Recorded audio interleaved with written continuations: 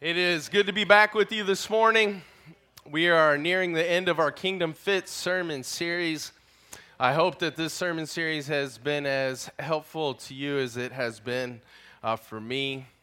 God has definitely enlarged my thinking in terms of how we can partner with Him so that we grow in obedience to all that He commanded, so that we experience more fully the abundant life that He came to give us for His glory, right? For our enjoyment and for the sake of others as well. One major point that we've emphasized in this sermon series is that if we are going to grow in obedience to what Jesus commanded, we have to train with Jesus. We have to train with Him.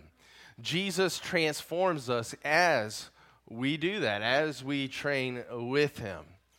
You may remember me saying that although no two training plans are going to look exactly the same, every training plan should address two primary objectives. And the first primary objective that our training plan with Jesus should address is growing in our understanding and experience of God as our Creator, our Savior, and our Father. That's the first primary objective of our training plan. The second primary objective is to grow in our ability to remove our old automatic responses of thinking, feeling, and acting that are not motivated by who we are and to whom we belong, right? That are not in alignment with our new identity in Christ and His kingdom. So, we're going to continue to look at this second primary objective because I believe that many of us are caught in the failure cycle. You may remember from last week I described the failure cycle by using an example from my own life. You may recall me saying that there are times when Mary gets mad and I don't believe she should be mad and frustrated. And my automatic response, my old automatic way of responding is to have negative thoughts that lead to negative words and actions. And so what ends up happening is I feel guilty, and then I seek forgiveness once I calm down. And then I tell myself, you know what? Next time I'm going to do differently. Next time I will try extra hard to not respond in these negative ways when Mary is frustrated about something I don't think she should be. And so what ends up happening is the next time comes, and no matter how hard I try, the same result. Again, there's this guilt and shame you feel. I'm going to do better next time. Next time comes, no matter how hard I try, again, the same result. Perhaps you're stuck in this failure cycle where your spirit is willing but your flesh is weak. Perhaps you're saying to yourself, I know I should be different. I want to be different. I don't want to be that husband. I don't want to be that friend. I don't want to be that person, but yet you are stuck. Maybe this morning you were getting ready for church and your kids did a few things that just drove you crazy, and you just totally unloaded on them. Like, you unleashed the beast. And you're driving to church, and you feel bad, right? You feel like, man, I automatically responded in that way, and I know I shouldn't have responded in that way. And you know what? I did this last week, and you know what? Come to think of it, I did it a few weeks ago as well, and I keep telling myself, I'm going to be better. I'm going to try extra hard when they're doing things that they shouldn't be doing.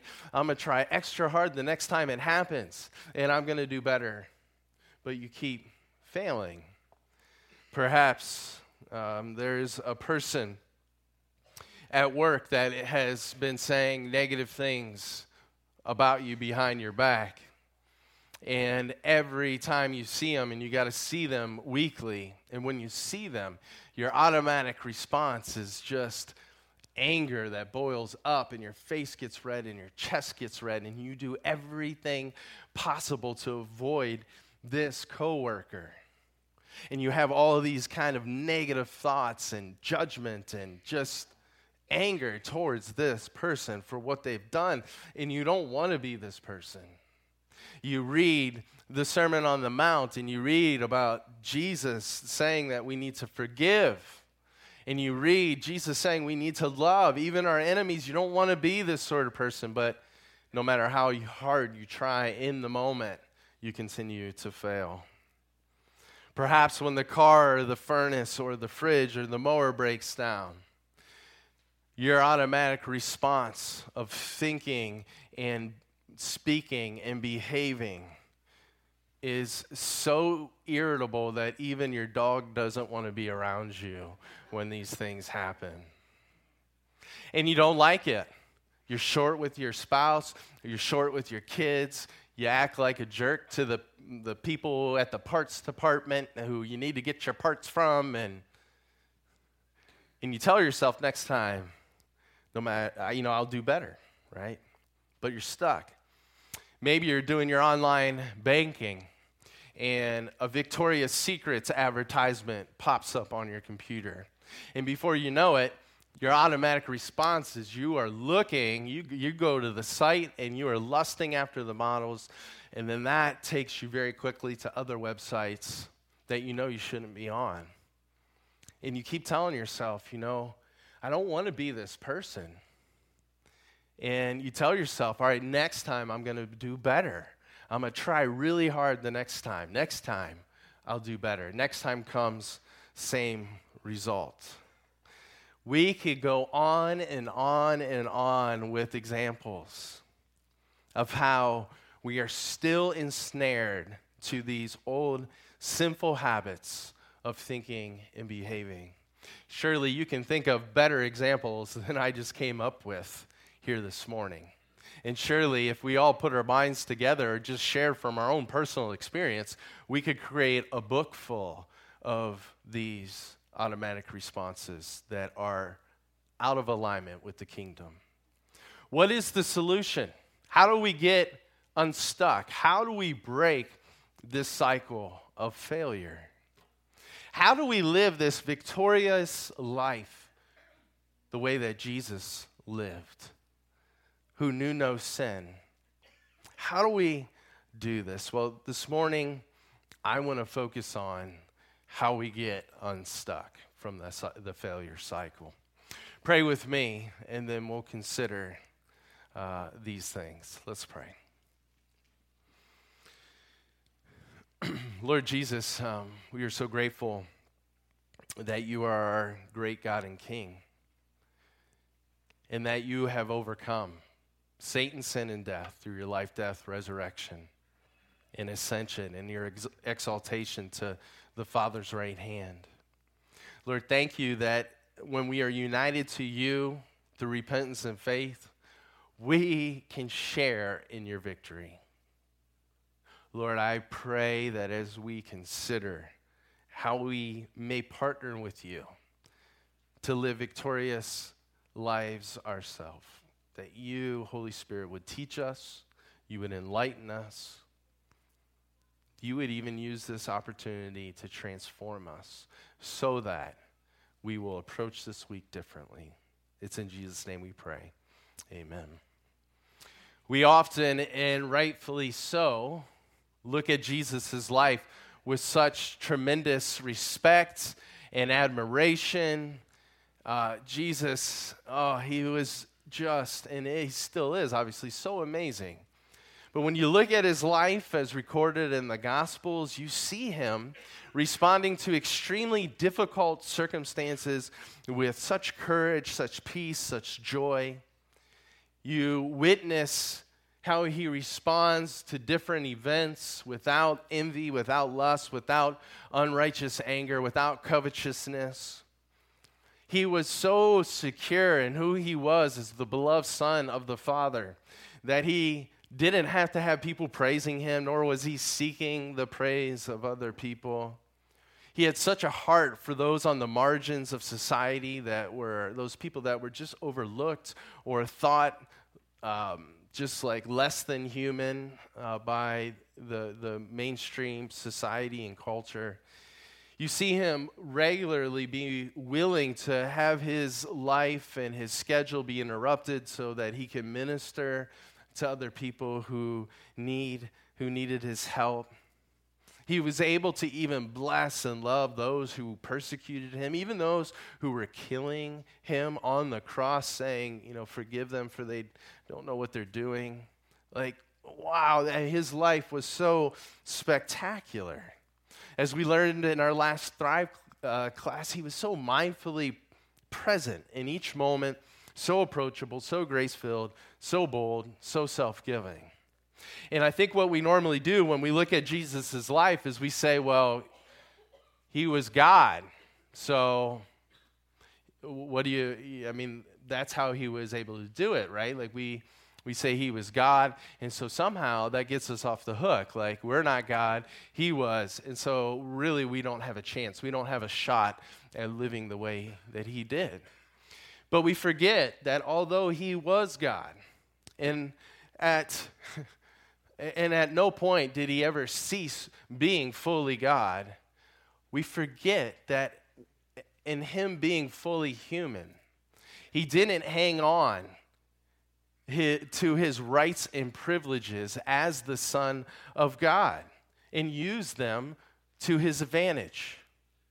We forget that he, in his humanness, if you will, experienced life just the way that we experience it. And he subjected himself to the same limitations that we have. What was Jesus' secret? If he didn't use his rights and privileges as God to his own advantage, how was he able to live such a victorious life? This was Jesus' secret.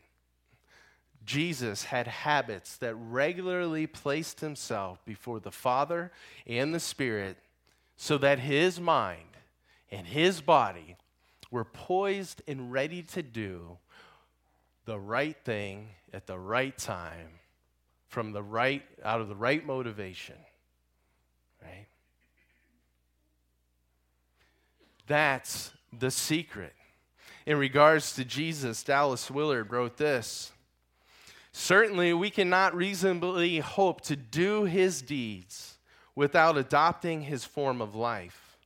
And we cannot adopt his form of life without engaging in his disciplines, maybe even more than he did, and surely adding others demanded by our much more troubled condition.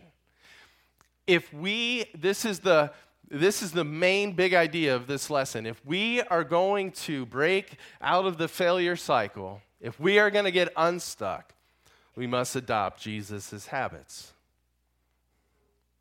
You know why few people can play basketball like Michael Jordan and Larry Bird and Steph Curry and LeBron James?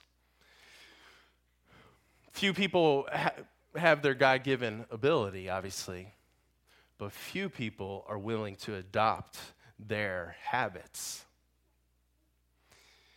If you hear about any of their training programs, it is just insane what they do, how they eat, how they sleep, how they recover from their training, the amount of shots they get up, the amount of skill work they do, fundamental work that they do, the amount of film that they watch. The same is true when it comes to living like Jesus. The reason that few people are able to live like Jesus is because few people are willing to adopt his habits and lifestyle. What were those habits that routinely opened Jesus to the Father, to the Spirit, so that he could be strengthened by the Father and the Spirit, and so that his mind and body could be tuned in to God's activity in him? What were those habits for Jesus? Well, I believe that Jesus' life consisted of 4 overarching habits. Here they are: engagement with God, engagement with knowledge and truth, engagement with community, engagement with experience.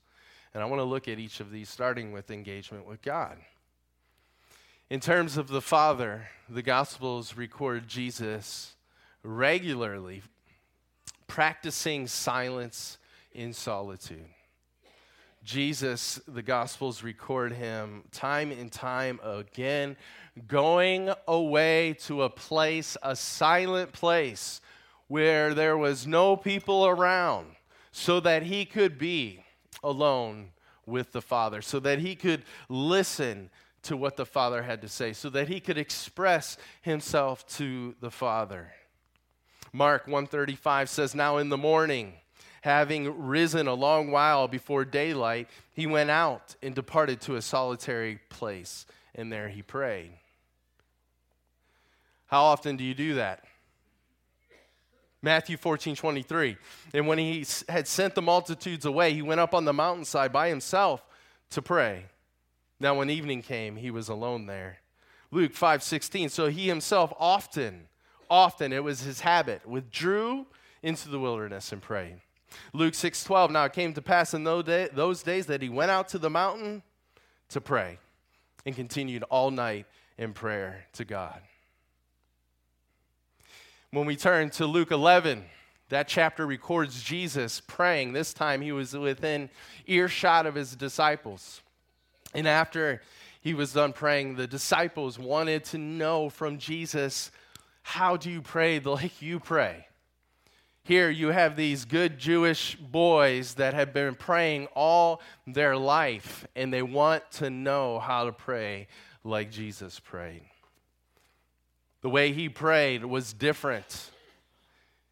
The way he prayed, it was as if he had this, because he had this intimate relationship with the Father, that he would even call God the Father Abba, which is like saying, "Dearest Dad."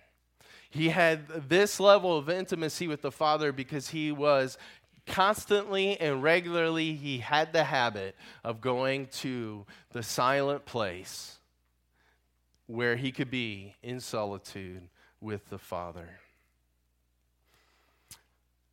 And that then carried over into a lifestyle of prayer. And so we have then Jesus, he didn't just set aside chunks of time regularly to be alone with the Father in prayer. He also then was in this constant conversation with the Father. And we see glimpses of this, like in Matthew 14:19, when he says, it tells us that Jesus took the 5 loaves and the 2 fish, and he looked up to heaven. He gave thanks and broke the loaves. We see Jesus, prayer was a lifestyle for him. Then we see Jesus, too, connecting to God the Father, engaging with the Father, this first habit through fasting to start his public ministry. He spent 40 days in the wilderness fasting. What is fasting? It's the self-denial of normal necessities in order to intentionally attend to God in prayer. That's what fasting is. We also see Jesus engaging with God, the Father, and the Spirit through observing the Sabbath and participating in corporate worship. We see both of these habits here in Luke 4:16. So he came to Nazareth, this is Jesus, where he had been brought up, and as his custom was, so as it was his habit, he went into the synagogue on the Sabbath day. And so we see Jesus had this habit of engaging with God through solitude, through silence, through prayer, through fasting, through observing the Sabbath, through corporate worship. Secondly, the second habit that Jesus had was he engaged with truth. He engaged the truth of the Hebrew Scriptures, the Old Testament. In fact, 10% of everything that Jesus said were quotes from the Old Testament. He was a lifelong student of them. Remember when he was 12 and his parents lost him in Jerusalem? What was Jesus doing? He was at the temple. He was at the temple learning from the teachers there and asking them questions. Jesus was a student of the Hebrew Scriptures. He had this habit of regularly engaging God's truth.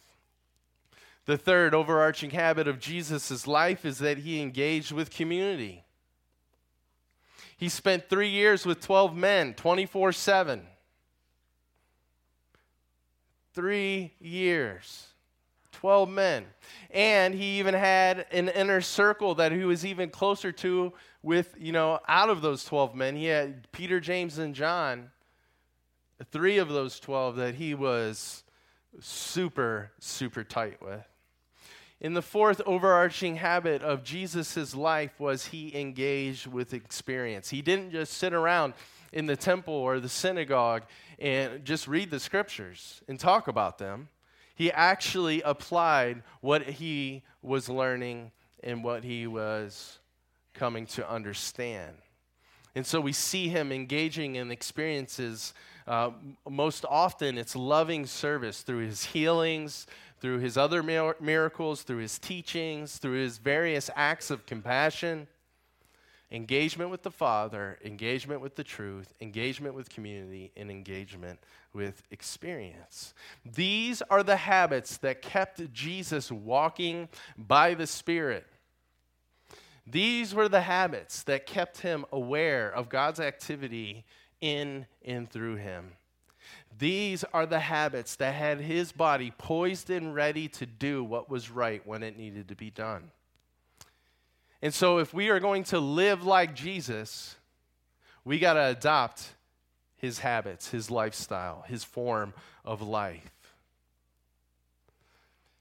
Here's what we also see from Jesus' life.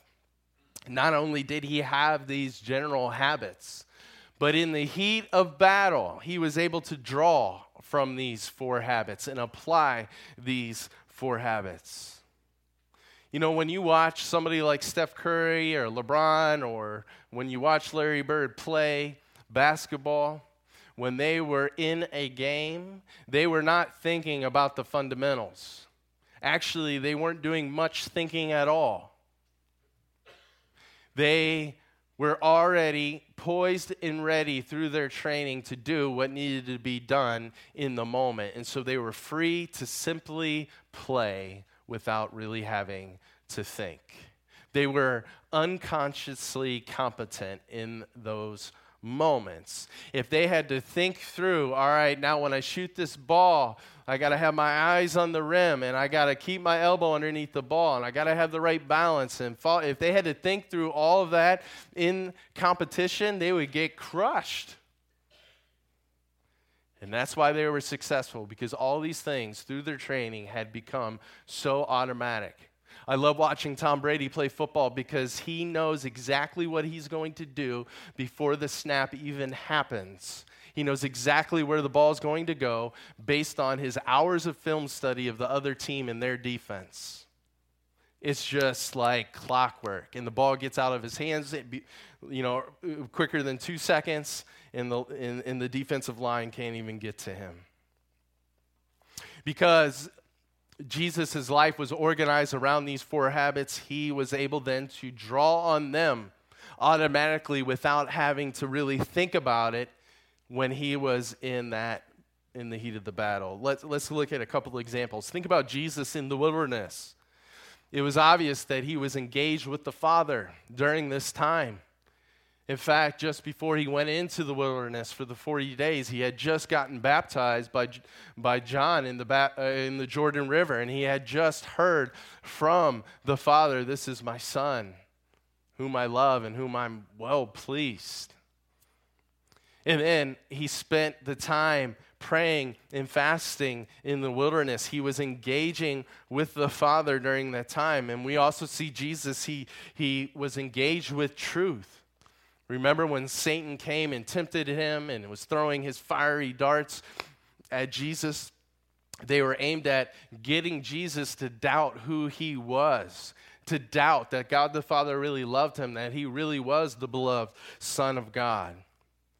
They were aimed at getting Jesus off his road of suffering that would lead him to the cross. And how did Jesus extinguish the fiery darts of the enemy? He did so because he was able to really quickly draw on the truth of God's word.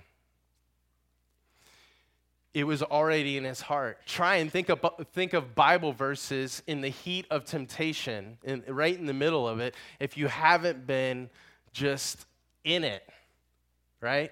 And you haven't been pouring yourself over the script, it's not going to come out. Matthew 4:3-4, look at how Jesus does this. Now, when the tempter came, he said, "If you are the Son of God, command that these stones become bread." But Jesus answered and said, "It is written, man shall not live by bread alone, but by every word that proceeds from the mouth of God." Jesus was living by the words of God in preparation for the battle, and then they just came out when the battle came. Let's look at another example. Jesus in the garden, right before he's arrested and crucified. We see Jesus engaging with God. He gets away from everybody, his disciples. He gets away in silence and solitude to pray to the Father.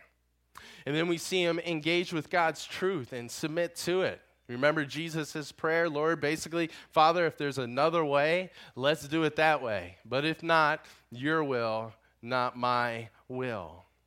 He was engaging the truth that there was no other way.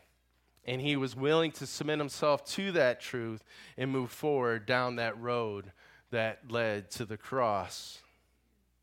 We see Jesus engage with community when he told Peter, James, and John in Matthew 26:38, "My soul is exceedingly sorrowful, even to death. Stay here and watch with me." If Jesus organized his life around these 4 habits, and through them, he was able to remain open to God's activity in him. If he engaged in these 4 habits, so that then in the heat of the battle he could draw for them, what makes us think that we can do the things that Jesus did without organizing our lives in the same way that he did?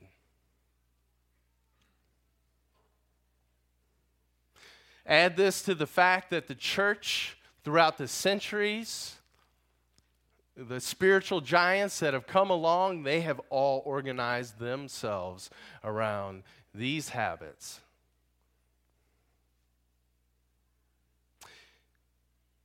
Why do we think that we're above our master in this regard, in his people that have come before us? What makes us think we're going to be able to walk by the Spirit and live a victorious life over Satan, sin, and death without having the same practices that Jesus had? Let me close by giving you a real-life example of how this actually works. So, we're talking about removing our sinful habits of thinking and behaving. How do we utilize these 4 habits to do so? Well, let's go back to the example from my life. Remember how I struggle with Mary being upset over things I don't think she should be upset about.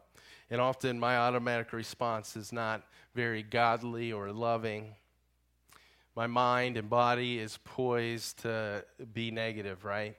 How can I overcome this? How do I get unstuck? What if on a daily basis, I took 10 to 15 minutes to engage God through solitude, silence, and prayer? What if as I prayed, I asked God, or rather I talked to God about the situation, and I told him, how I feel in those moments and what I really struggle with? And what if as I prayed, he revealed the pride in my heart that says, Mary should be as flexible and rational and God-trusting as me?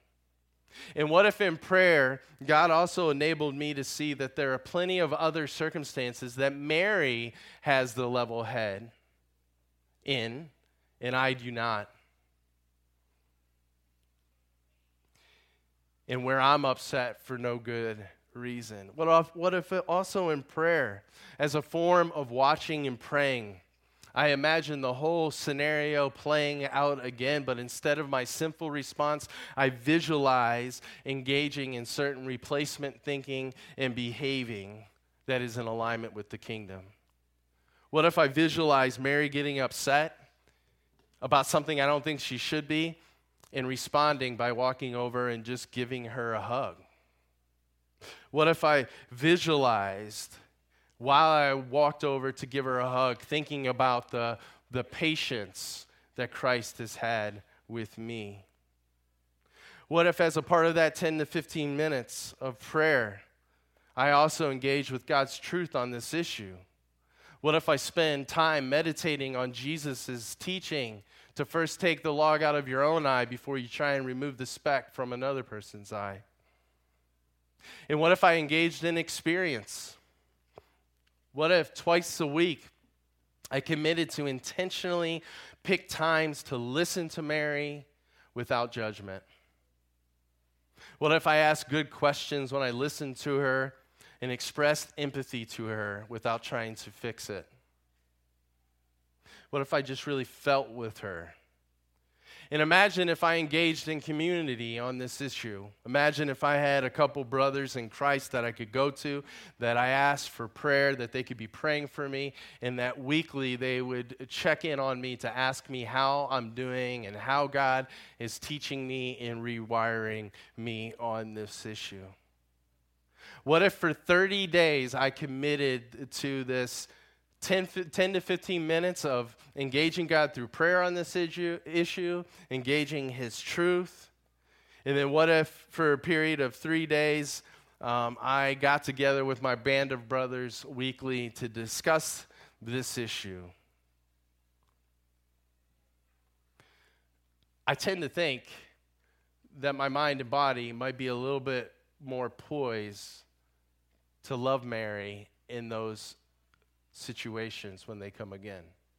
I tend to think that after 30 days of engaging with God, experience His truth in community, His Spirit would rewire me so that I'm able to do what needs to be done when it needs to be done. My guess is that these old automatic sinful responses would start to die off. They would be killed, and I would live more victoriously. Do you want to be free? You are free. That's the thing. Do you want to live in and out of that freedom? It's available. But often we're not willing to do what it takes to partner with Jesus to see victory come. And that's a sad thing. And so I ask you this morning, what is the sin that is entangling you? What sin has got you caught in the failure cycle? How might you train with Jesus in His habits of engaging with God, community, experience, and His truth, so that in time He can rewire you from the inside out, so that in the heat of the battle, you are ready to do what you need to do with little thinking. It just naturally flows out of you. And guess what? The more and more you do it in the heat of the battle, guess what? It's going to become easier and easier and easier. Something is really awesome about our brains, and science has just discovered this in recent years.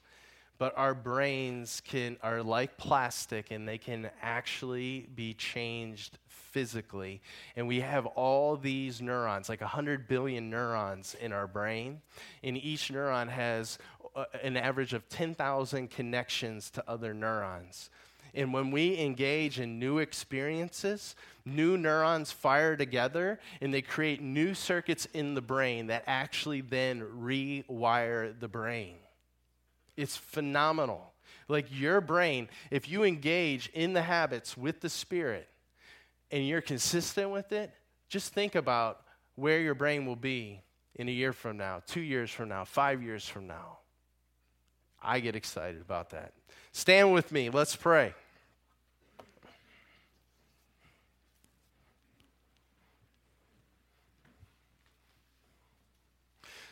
Lord Jesus, we are grateful for who you are, how you love us, and we're thankful for your Spirit that is available to us that can totally rewire, renew our brains.